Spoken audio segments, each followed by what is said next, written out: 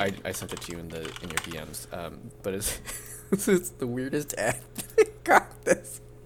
God. If you suffer from your knees, you should know this. I don't suffer from my knees. I suffer from my ribs. Oof. But oh my god, that's... Also, what are those shoes? That's a great question. I'm uncomfortable with the arch. Yeah, those are... They almost look like Heelys. But there's no way to get away from your feelies, so like... You know. They're not effective. Absolutely. Okay. Hello, everybody. This is Nonsense and Noise, a podcast about the queer pop culture experience. My name is Nathan Kato. It's another week that has gone by and that we've survived. And I am so happy to have a good friend on the podcast for another guest. We met playing Overwatch in a Facebook group, and he has gotten me into the realm of Final Fantasy. We hang out a lot. And please welcome to the pod, Vesper Adelaide. And in his own words, he's stolen the identity of a fictional character of his own design. So welcome, Vesper. Thank you. So we'll talk about how I'm feeling first, and then we'll talk about how Vesper's feeling, and then we'll move on to the pop culture updates. But I'm tired. It's been a long fucking week. I not quite logged like a 50-hour week again, but Thursday, like I think Wednesday, Thursday, and Friday, I've like worked past 5 p.m. and like I like try and keep my work day to end at 5. I'd like work from home. So that has been less than optimal, which of course, the longer I work, the less free time I have to do whatever I want to do. And right now there's a big video game backlog that I have. I have been playing Legends Arceus and really, really enjoying it. It's been so fun to run around and bully Pokemon and have Pokemon bully me in real time. Because in the game, you can get attacked by Pokemon and not exactly die, but the dialogue, all the characters seem to be very preoccupied with like, don't do this badly or you might die. It's quite a stark tone change from other Pokemon games, so that's been fun. But of course, yeah, just like juggling that with like, oh, maybe one night I want to play Valorant, or there's a Lunar New Year Overwatch event going on right now. So there's just so many things to do. It was Lunar New Year on Tuesday, and I had a delicious meal. My wallet was not happy about it, but my tummy was. I had a really, really great fish dish, and that lasted me 3 separate meals of fish, so I should have, hopefully we have enough good luck for this year. And probably by the time the episode drops, it will have been my birthday. So that's what's going on with me. Vesper, how are you? I'm doing alright. How about... I don't know, dude. I think I'm alright. Okay. I haven't decided. Okay. I mean, it is hard to take emotional inventory on the spot. Yeah. How was your week? I know we hung out a little bit earlier this week playing Overwatch, but other than that, how have you been? It's been weird. There's just, I don't know, dude. Work is work. And everyone and their mother is buying something from outside of province, so I have to do some fun stuff with that. Oh yeah, Vesper is in Canada. He's not in the U.S., so he's got provinces and we got states. Yeah. Which one is better? Who knows? Neither, probably. Anyhow, I did that transaction that I told you about that usually takes like 90 minutes in 40, so that felt pretty good. It's nice. Job speed run. It's nice when people have their shit together. It's very nice when people have their shit together. Are you able to tell people on air what you do without like giving yourself away, or can you say? I sell car insurance. That's all. So, you heard it here, folks. If you need car insurance, bring all your documents. It'll make your person helping you happy. And it'll just make things much faster. It's really weird how things go smoother when you show up with everything you need to. Imagine being prepared. Imagine being prepared for anything. Well, I'm glad that you're feeling at least okay, and that the week has treated you okay. Yeah. It's Friday. We are now heading into the weekend, so that is small. Wow, what is the phrase? Small victories? Small victories? Small wonders? I don't know. Small victories. We'll take them. So, Yeah, we'll talk a little bit about some pop culture updates and everything that's coming through. So it's just some movies and video games that are on the horizon that I've flagged. Movies most of the time will include a person of color in a lead role. As for video games, it's just kind of stuff that I'm looking forward to. So movies, and Vesper, of course, feel free to chime in with any of your opinions or anything. Absolutely. Movies, the first one to note is Uncharted. The video game got turned into a movie, and that comes out on February 18th. I did not ever play Uncharted. Vesper, did you ever play it? No, but it sounded kind of neat, but I never did. Meant to. Okay. Yeah, I think it's an adventure RPG game. That's about all I know. And I forget who else. I think it might be Mark Wahlberg. It might be another generic white man in it, but Tom Holland from Spider-Man is playing Nathan Drake. So that should be an interesting role to see him in. The only reason why I flagged this movie is because it's a video game movie. Yeah. So that comes out on February 18th. There is another movie coming out the week before, on February 11th, called Death on the Nile, and it features several actors of note. The first one, who is not the only non-person of color who I wish to flag in this movie, is Emma Mackey. She plays, oh god, what's her name? Maeve on Sex Education on Netflix, which is a really, really wonderful series. If you have not watched that already, I highly recommend it. So there's her, Letitia Jackson of Black Panther fame and also of anti-vaxxer fame. Oh. Yeah. I don't think that's like a great thing to be known for, but that's I feel like those are the two things, and it's just so weird because I know Vesper, you probably didn't see Black Panther, but she plays like the younger sister of the main character, and she's supposed to be like this really, really smart scientist person, so just so stupid. I've definitely heard of that character. Yeah, so she plays Shuri, and Shuri's supposed to be like really smart and like forefront of science, and clearly it's just acting. I mean, Correct. We knew it was acting before, but it's clearly just acting. There's no brains there. Absolutely. And then two other people of note, there's Sophie Okonedo. She's a black British actress. And then Ali Fazal, who's an Indian actor crossing over from Bollywood to Hollywood. So that's Death on the Nile on the February 11th. It's a murder mystery. There is also a Netflix movie coming out on the week before. Wow, I did not set this up well in Today, terms of release actually. dates chronologically. It actually came out today on date of recording, February 4th. It's called My Best Friend Anne Frank. That is on Netflix. Please do, if you've not learned about the Holocaust at all, or like you're looking to try and learn more about like the most iconic Jewish story from the Holocaust, please watch this movie. I'm sure that it will help, people learn about this terrible event, as well as like hopefully develop more empathy for people. So that is on Netflix as of today. And then the last movie that I wanted to bring up is coming out on February 11th. It's a limited release, so I'm not sure exactly where you'll be able to see it, but the movie is called Those Who Walk Away, starring Boo Boo Stewart, who is an actor with mixed Native, Japanese, Chinese, and Korean, so Native, meaning Native American, heritage, and you might recognize him from Twilight, White Frog, X-Men as Warpath, and I think he was in the TV show Descendants. I think probably the most notable role that people will know him from is the Twilight Saga. Unfortunately, he plays... Oh, gosh, I don't remember his name. Seth Clearwater. Yes. Yes. Yeah, so that's Boo Boo Stewart. I know him more from White Frog, which is actually a really cool movie. Definitely give that little indie movie a try if you have not already. That is also another one where I think the center focuses a Native family and living with a child who has autism.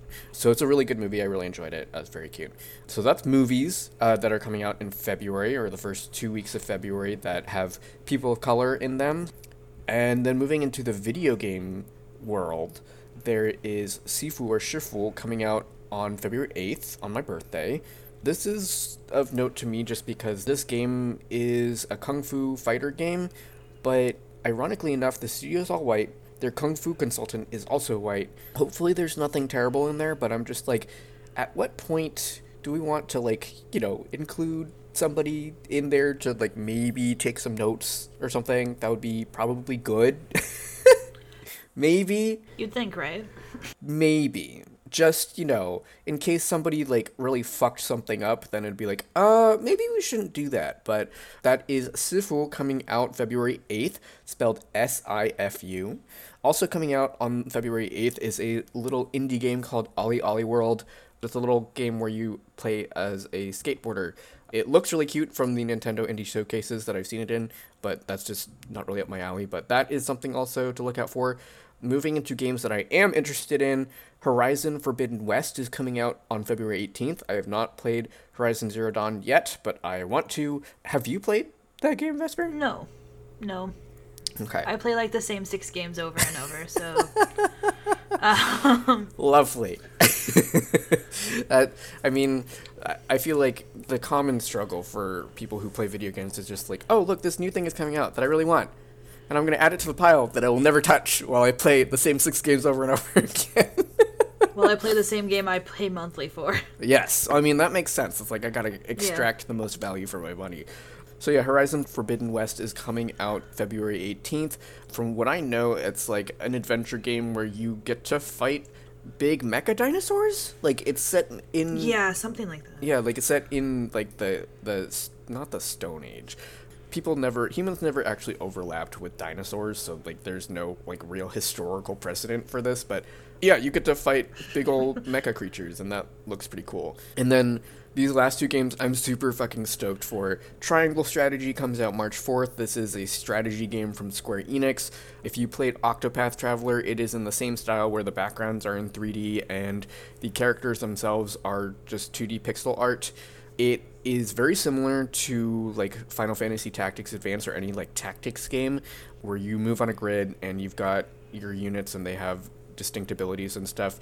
The really cool thing about Triangle Strategy is it's very story driven, and the story involves choice making, and none of these questions are easy. So like, for example, one of the questions that you'll have to face is, do you give up your friend to prevent future bloodshed, or do you keep him in your party and fight for his freedom, essentially, but like while sacrificing the lives of other people? So there's lots of replay value. And the other really cool thing is all of the characters have unique classes from what I've seen so far, and so I think that means unique growth trees as well, so that should be pretty interesting. And then the final title is Kirby and the Forgotten Land, coming out on March 25th. I played Kirby's Dream Land 3 after seeing one of my friends play it on stream, and it looked super fun, so I'm really excited actually to have this sort of 3D Kirby game. That's, I think, a first for the series, although I did not play any other Kirby games before.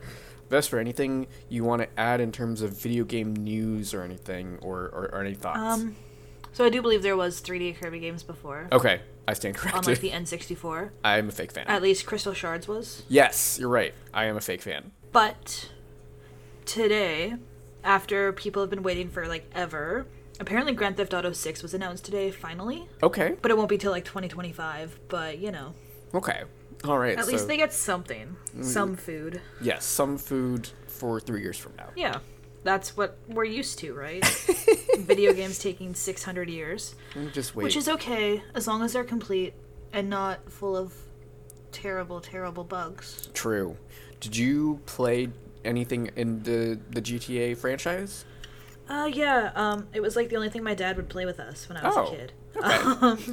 Good kid-friendly like Mario media. Golf. Yeah. Yeah, like Grand Theft Auto 3 and like San Andreas and stuff. I don't know. What would he do when you know, the more mature elements in the game would show up? I don't remember.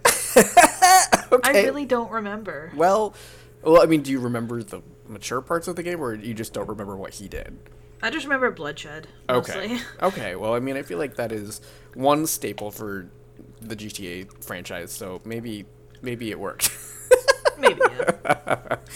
All right, so that's all of the pop culture news and everything. As always, this is not an exhaustive list, so if I've missed anything, apologies for not highlighting something that you're looking forward to.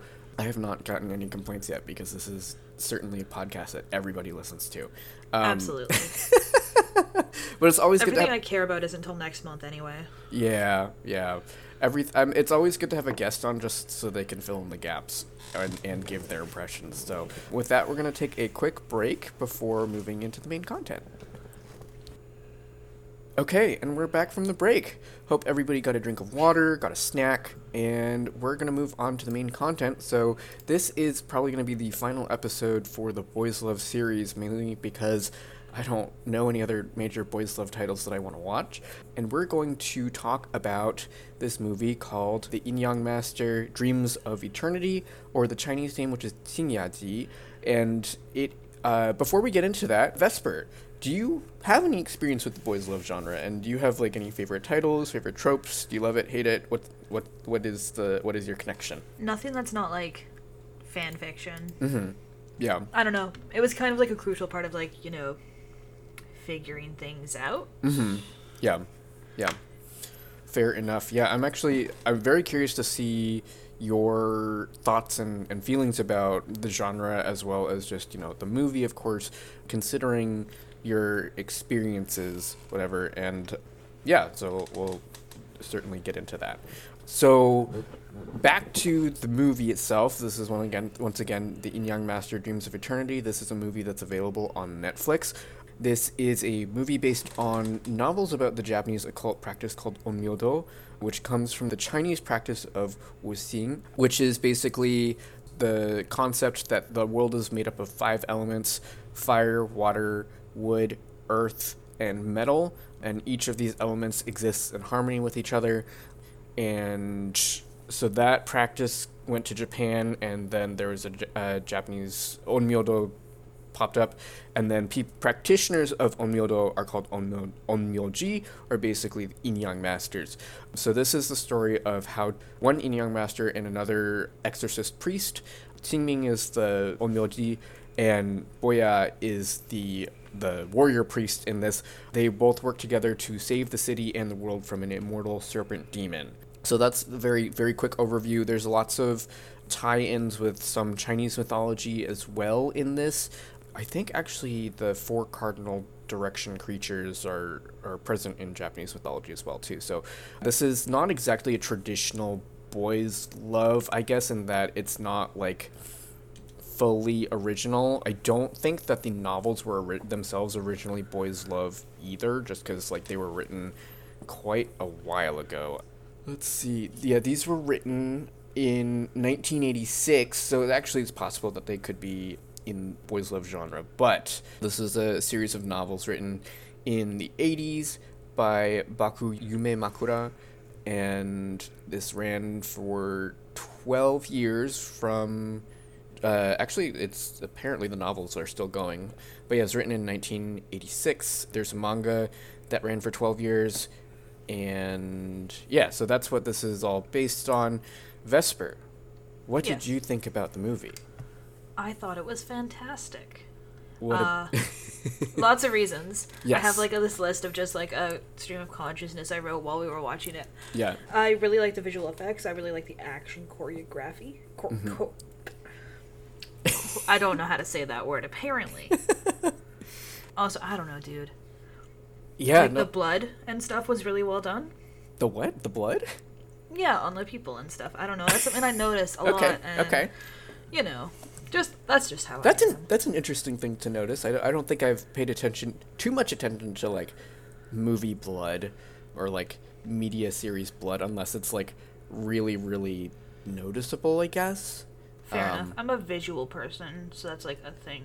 It is good to live with your eyeballs. To experience the world through your eyeballs. I don't want them anymore now. Yeah, no, I would definitely agree with you. The really cool things about this movie, like I actually learned about this movie because I saw a gift set on Tumblr with the opening sequence where Qingming's master calls down his spirit servants, and like I saw that and I was like, damn, this looks really pretty and really cool. What is this? And then found the movie on Netflix and decided to watch it for the first time I watched it. It was like Saturday night into Sunday morning. I started watching at like 2 a.m, and this movie is almost 3 hours long. So I watched the whole thing, was like, damn, that was great, went to bed, got up, and watched it again. And actually, between Vesper and I, we've watched it almost 10 times. Yep. I have watched it, let's see, there was those 2 times I watched it with another friend. Oh no, I watched it after watching, there's actually another version of Yin-Yang Master that's, I think, a little bit closer to the novelization on Netflix, literally just called The Yin-Yang Master. I don't remember what the subtitle is, but there's another one, and that one is not a boys' love at all. It's more like adventure fantasy and a sort of commentary on not exactly slavery, but there you can see allegories for that. So that's 3, and then Vesper and I have watched it together twice, so that's 5, and then so I think for me it's 5 times, and I think Vesper has seen it 4 times, so we're almost at 10. Yeah, a lot of times. A lot of times we're probably contributing to the view count on Netflix, and that's perfectly great. That's absolutely okay. And I think this movie is actually getting a sequel based on like the ending. There's like a little scene after the credits where one of the characters who dies during the movie, wow, this is spoilers, that's okay. She like appears to move in her grave, in her tomb, so I'm kind of excited. I hope they do a sequel because that character didn't deserve to die. She was really cool. Very true. Yeah. Very true. Other than those thoughts, and was there anything actually that you didn't like that happened in the movie? I feel like there's a lot of symbolism that goes over my head, but I can't like put it into words. Mm-hmm. Because I take things fairly literally. Mm-hmm. Well, we can talk about those things for sure. I don't really know if there's anything. Oh, okay. No, there was one specific thing where I was like, I don't like these things. Mm-hmm. There was a part near the end in like the memories. Yeah. That I thought was a bit too drawn out. Okay. For a character I didn't find particularly compelling. Is it when they're in the snake and Qingming shows Yes. The princess the memory? Yes. Okay.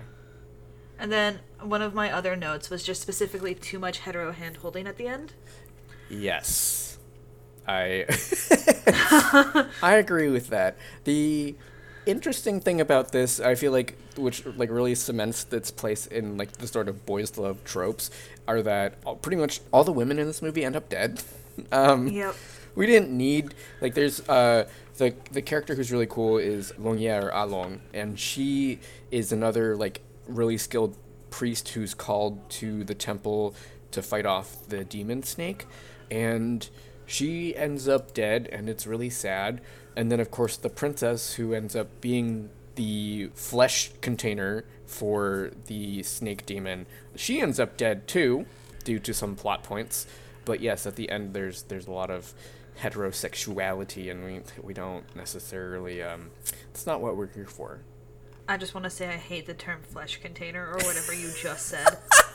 I couldn't think of the word vessel. I was just like, what is it? I know. What's that word? Flesh container. That works. The meat suit. I'm going to find you and throw you out a window. Thank you, friend. Conveniently, my apartment has, let's see, there are a few sets of windows. One of them has a fire escape out of them, so that one wouldn't be effective, but then the other one looks 4 stories down into a courtyard, so that would be perfect. I didn't say it was going to be your own window. Oh, add some variety. I love that. That's always a surprise. Also, I'm just looking through my notes here. Half of them are just, hey, this character's hot. So that's fun. Yeah, no, let's talk through your notes, too, because, I mean, that will be great to guide the conversation and everything. The first fight between our 2 main characters. Yes. My notes for that are just, that was a hot fight scene, so that's interesting. Yes. Cool. Yes. So, once again, the 2 main characters, Qingming and Boya, it's the very classic trope of, like, black-robed character and white-robed character meet, and they are polar opposites, and and it's sort of, like, very, very obvious that they're going to be, like, the center of the love story, but their opening fight is really beautifully choreographed, as Vesper pointed out earlier. Qingming has the most dramatic entrance, and that is my sexuality. He, like, makes eye contact with the camera. His, like, magic circle flashes in the background. It's just gorgeous. His robes are flowing. Wow. I want to be that magical when I meet a potential boyfriend. So there's the opening fight scene. What else? Fighting's a great way to create sexual tension. I'll die on this hill. Me too.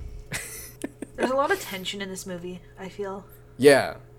And sometimes I'm like, oh, this is uncomfortable, but other times I'm like, oh, this is perfect. Do you have any examples of No. either one? I didn't write that down. Okay. I didn't think about that. I'm trying to think about some instances of tension. Well, so obviously the fight scenes are tension filled, like obvious physical tension. I feel like there's some comic tension too. Yeah. Like there's a scene where Qingming and Boya are like, why were you watching me all night with your magical tools? And that's such a good scene. It's such a funny scene. Like there's this, because there's already immediate friction between Qingming and Boya, and they just kind of like ruffle each other's feathers, and Qingming is like, in addition to, well, so with them being polar opposites, like Qingming is this really, like, once again fits exactly the type of ship stereotype that I love. He's this like shit-eating mischievous person, and then Boya is this like really no nonsense type of dude, and they really clash, and I love it. But yeah, when they get to the Imperial Palace in the city, they're distrustful of each other, so they plant all sorts of surveillance devices in each other's rooms, and Boya actually uses it to exonerate Qingming of an accusation, and then they have like a, not really an argument per se, but there's this like mildly comedically tense scene of like, well, why did you do this? And then Boya is just like, well, why did you do this? And then Along walks by, and she like has surveillance devices from both of them in her room, and she just like drops them on at their feet, and it's the funniest scene in the entire movie. And the way she walks away is so good. It's so good. And also like the costuming in this movie is just so great. It is phenomenal. I think probably second after the visual effects budget is probably the costuming, because just everything's great. Everybody looks like gorgeous. There's a scene where it shows Qingming and Boya getting ready, and they have attendants helping them get ready, and it makes sense because their costumes are just so elaborate, and they all have fancy hats. Yes, which is important. It's a very important detail. And then there's, so like speaking of more about tension and everything, like there's obviously like the whole overall tension throughout the movie of like, oh, we need to find out where the snake demon is and like get rid of it so that way it doesn't destroy the world. And so I feel like that's probably good tension in your opinion. Absolutely. And then as far as like trying to think of like weird or like bad tension that I could think of, but I maybe between like Shoho, gosh, what's his name again? I cannot remember. I just remember that it. Talking about. Yeah, I just remember that his name like more or less translates to like protector of the moon, Heshou Yue, who is technically a spirit servant of Qingming's late master, who the master put in place to protect the princess. But basically his sort of overarching goal is to protect the princess forever, and that's actually what is driving like the larger motivator driving like most, if not all, of the movie. But I guess like, I mean, there was hetero tension there, and we're not necessarily here for it. Yeah. But I just really liked that character in particular. You dislike that character? I loved him. Oh, okay. Especially at the like, with the snake. Yeah. He turns into... So he becomes the vessel, or meat suit, for the snake demon to gain the power of immortality, and then he ends up releasing the snake and trying to let it escape so that way he can be with the princess forever, and he can, like, be a part of the snake and everything. So I think that, I mean, more cool visual effects and everything. It was interesting to see that character's motives and like how it blended with the plot and like how it drove everything forward, and how, especially like watching it a second and a third time, a fourth and a fifth time, you see like how he's like pulling the strings in the background along with the princess. So yeah, no, he was a really cool character. And then like in terms of like characters that I think you mentioned before were like not as compelling, I think the princess falls into that yes, pretty well. I don't know if you have more that you want to say about that. Not particularly. I think she's really the only character I just didn't care about. Yeah, I feel like her motivations were fairly weak, and I'm not sure. And, like, I mean, I don't think that was necessarily her fault per se as a character, as much as like, you know, this is the writing was focusing on the boys, Yeah.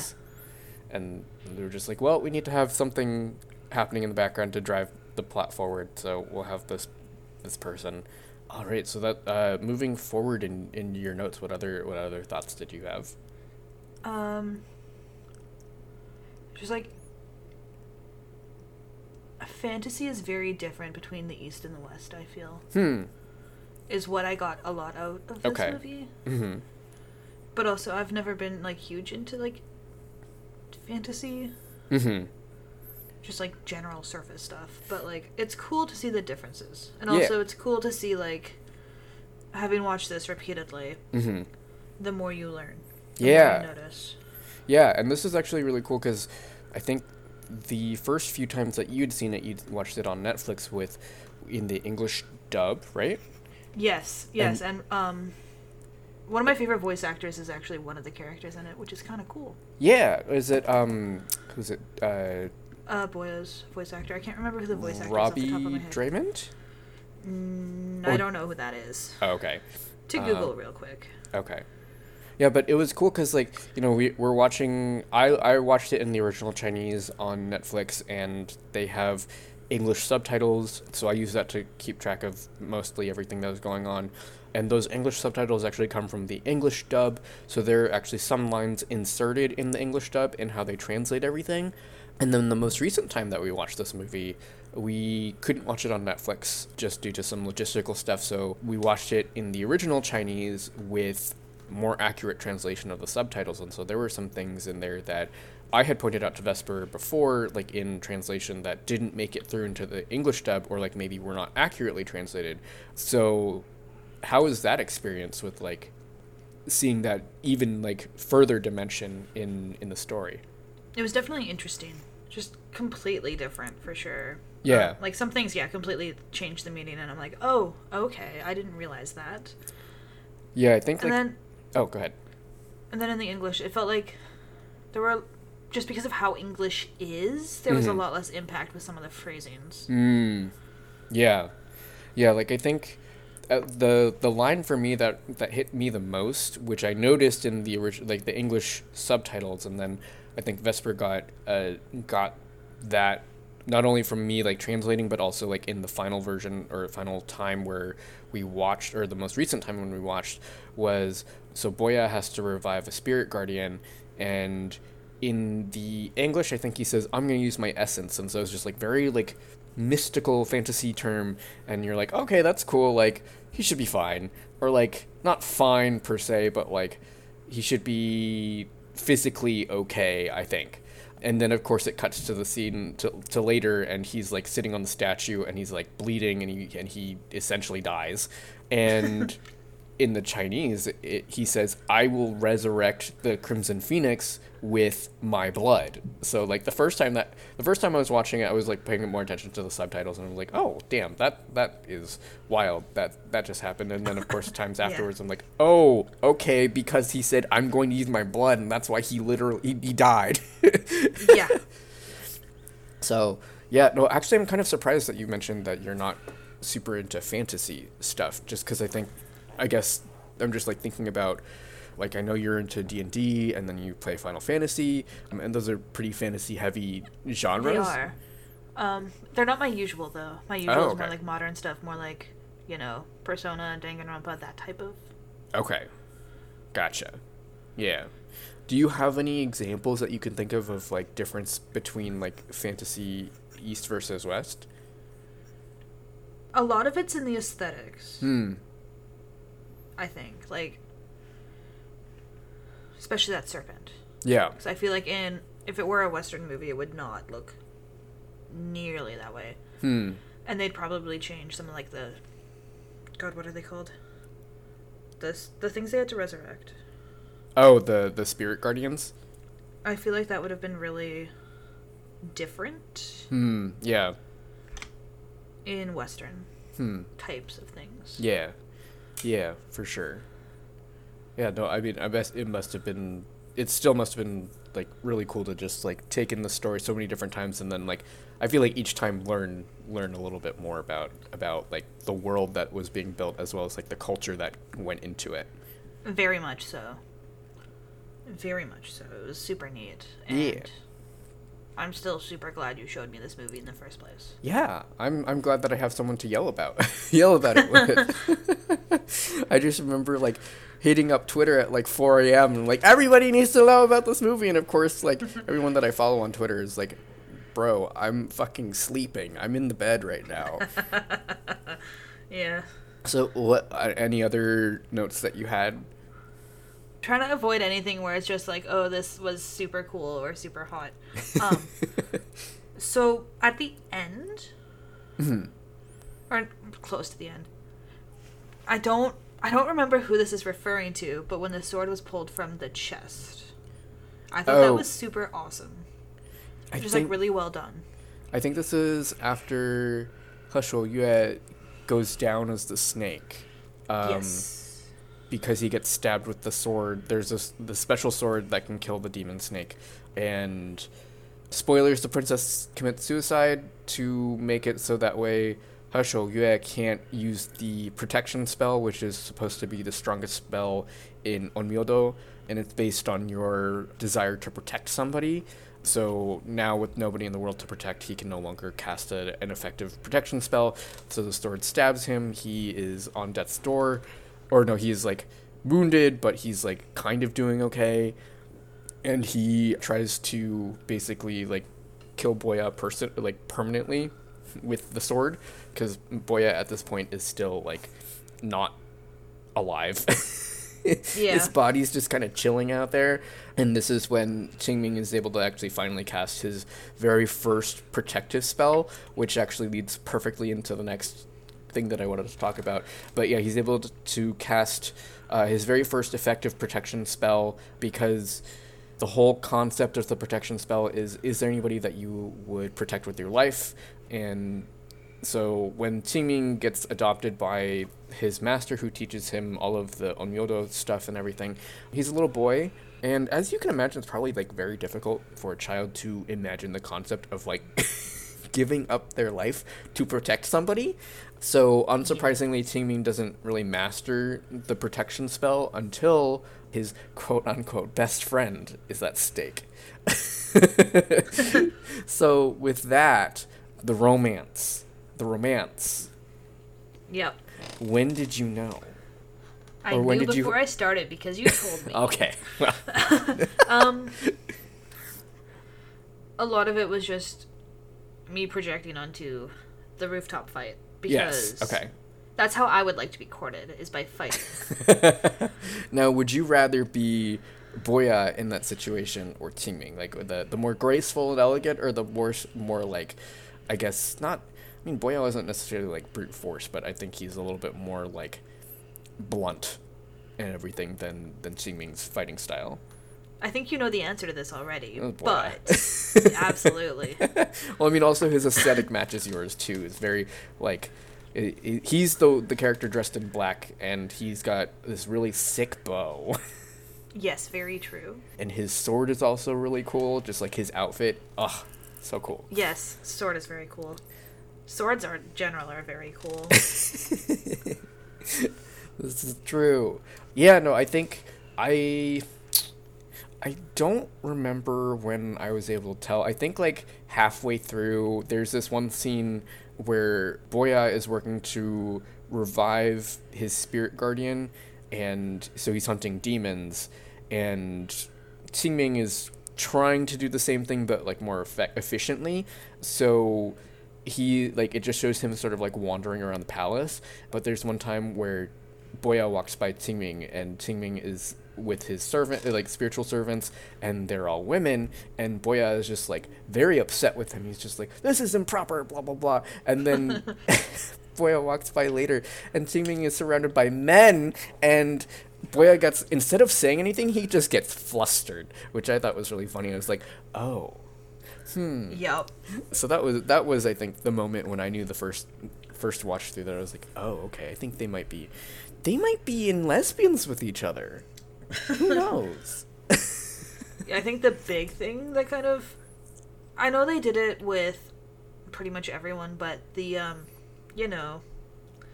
why were you watching me thing was Okay. where I really got that. Okay. Yeah. That's fair. That is even earlier in the movie, so that Yeah.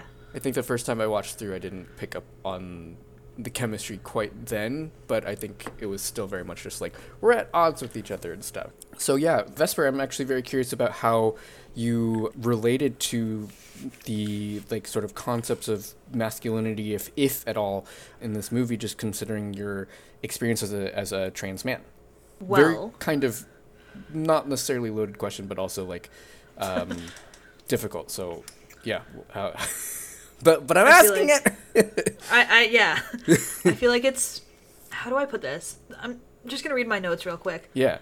I feel like masculinity is inherent, not something like absorbed or related to necessarily, because it's a different experience for everyone, I would imagine. Yes. It's just, this is a thing that exists and affects me. Mm-hmm. And anything else feels incorrect. Mm-hmm. So I don't really necessarily relate in that way. Very fair. Were there, I guess, ideas of masculinity in this movie that you saw that you were like, I would like that? I would like that character trait. Most of Boya's everything existence. Very fair. Yes. He's very handsome. He's got sick clothes, really nice weapons. He can play a mean flute. And then just like the whole, how do I phrase this? Self-sacrifice. Yeah. I is a big component, I think, in my opinion.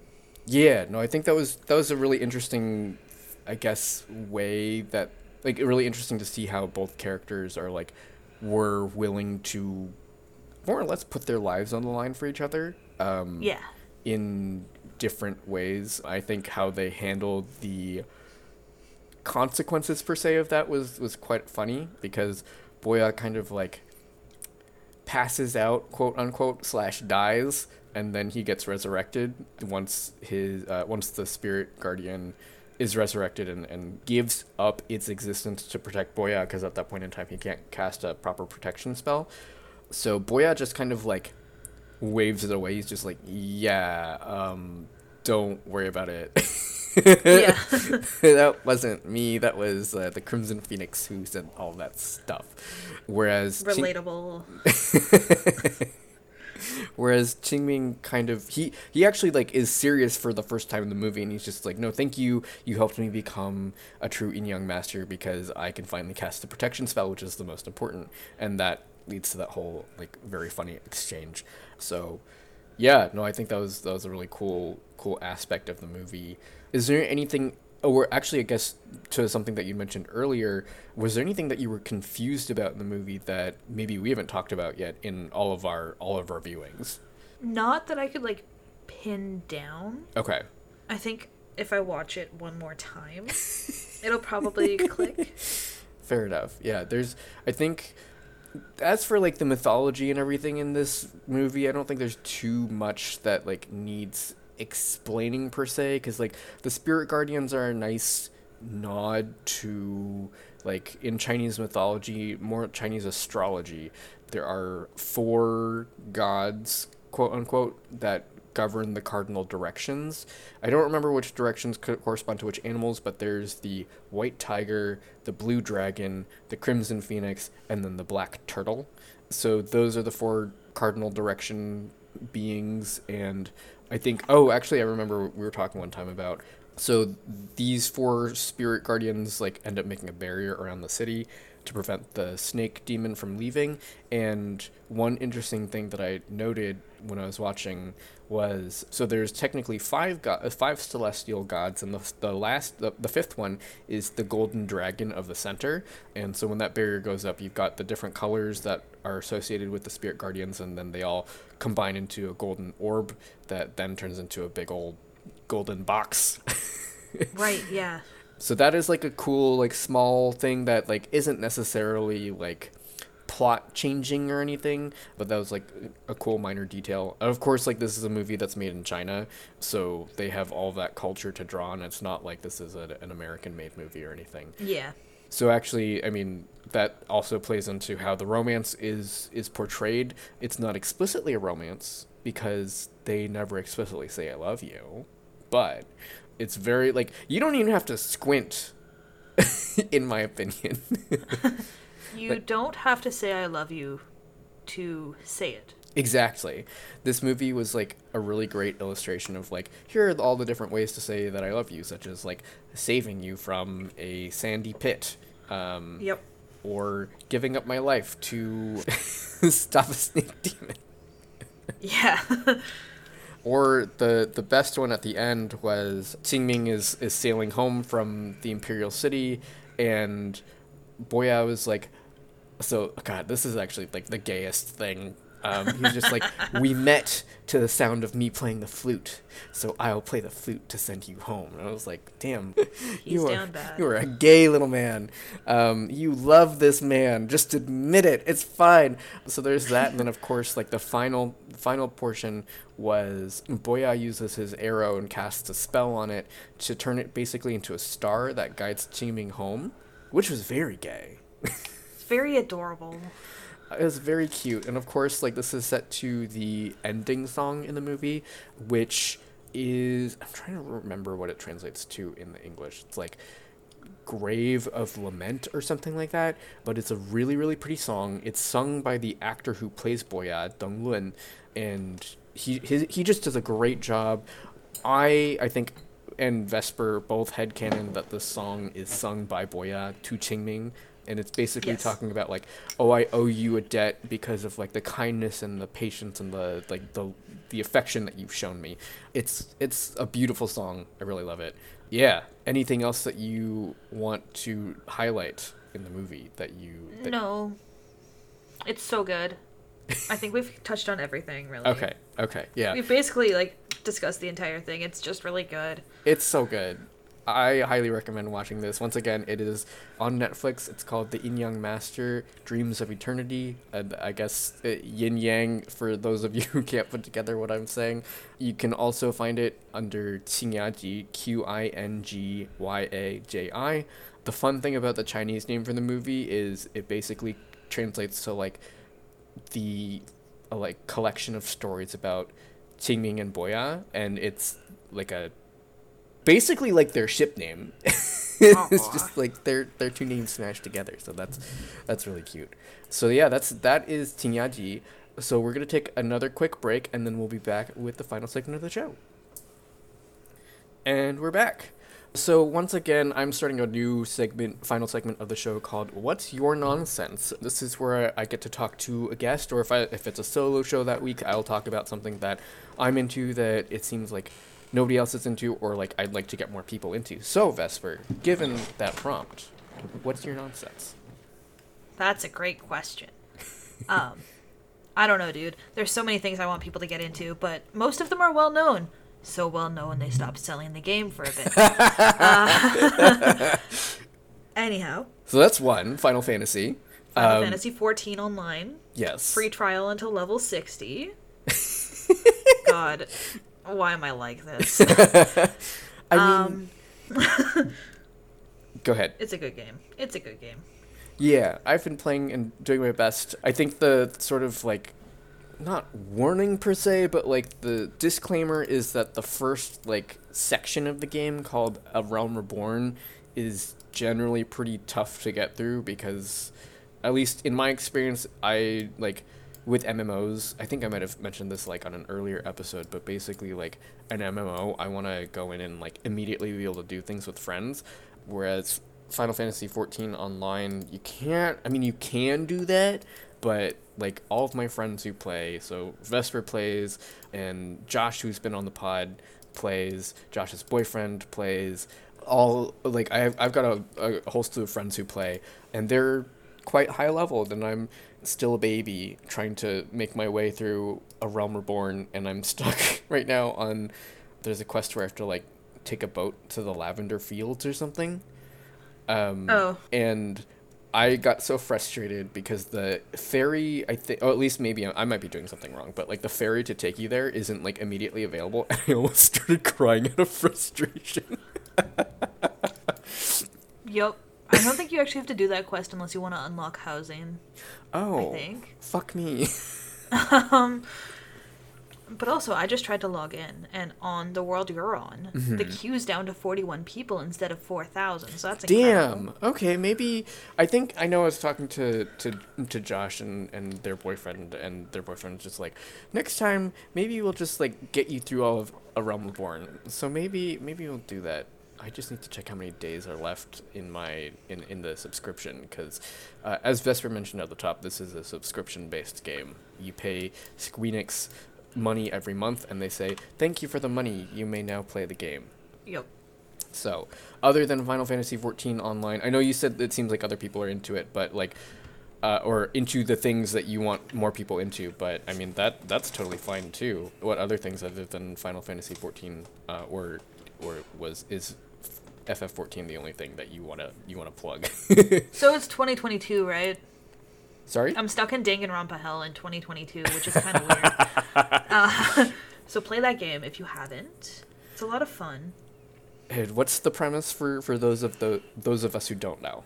You are locked somewhere, usually a school, and told, hey, kill your friends so you can leave. Kinda. Do you have the option to not kill your friends?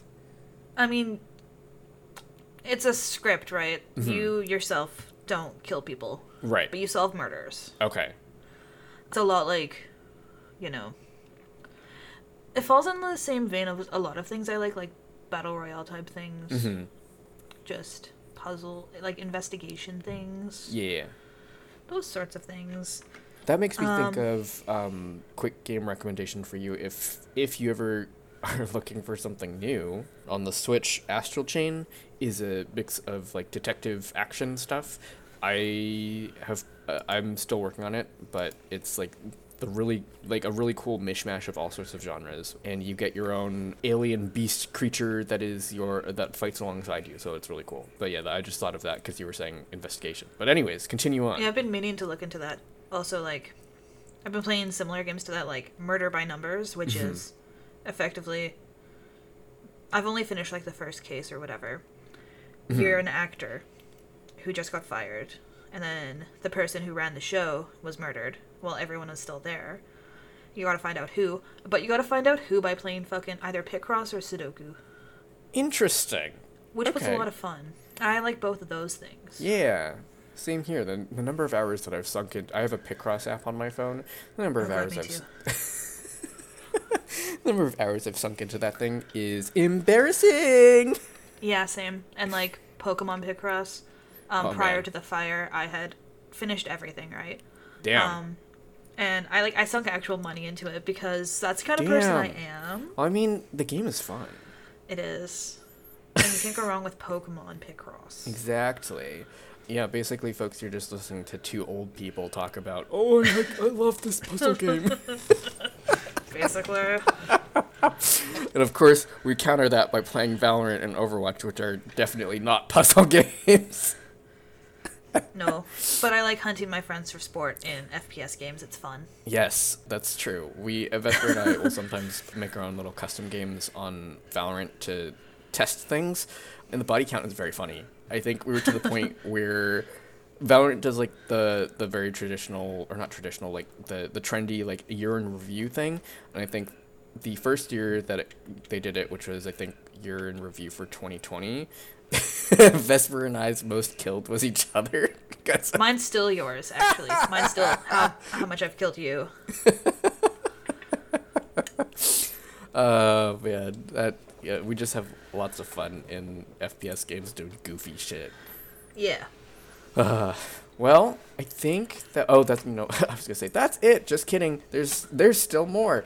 So other than the nonsense and everything that you'd like to get people into, do you have anything that you'd like to plug? Whether, like, stuff that you're working on or, like, social media? Where can people find you if they want to? Yeah, so my Twitter is the Metari. Metari. on Twitter.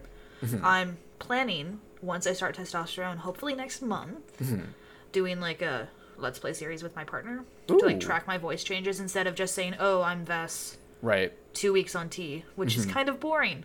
Yeah. I want to be more fun than that. Yeah. And we're going to be playing Danganronpa. Okay.